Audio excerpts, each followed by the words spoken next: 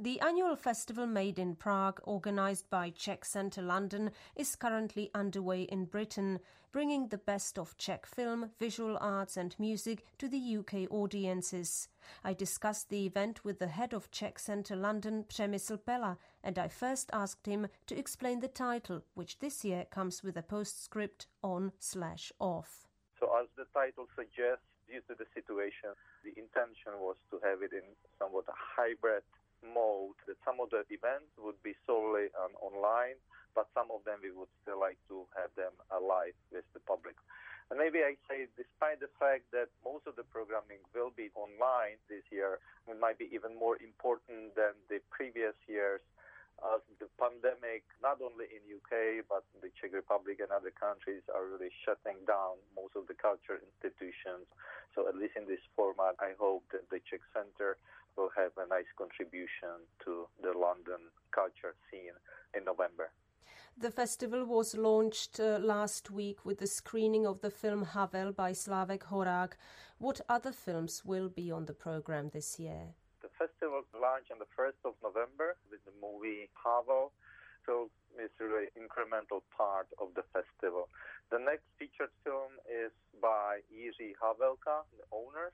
And we will conclude the festival with the film Charlatan by Agnieszka Holland, which represented the Czech cinematography in the Berlinale Festival. But besides the featured films, we have this year incorporated also a selection of documentary films which are representing the photographer Antonín Kratochvíl, the filmmaker Jan Schwankmajer, and the singer Miroslav Šbírka. So those would be three documentary movies which are part of the festival.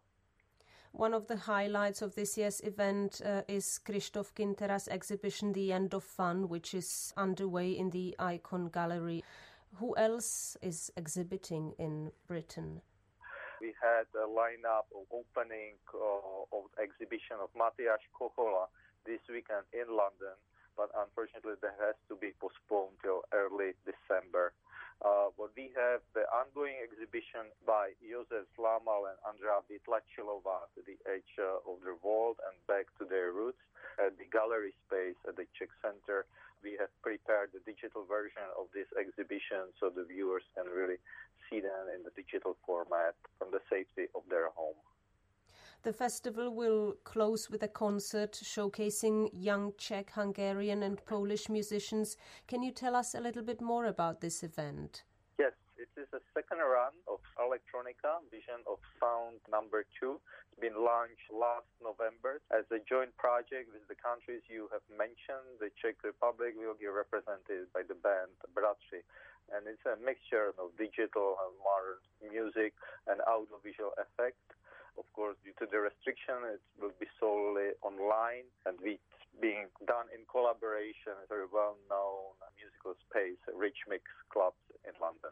Přemysl Pela, head of Czech Centre London, talking about the festival Made in Prague.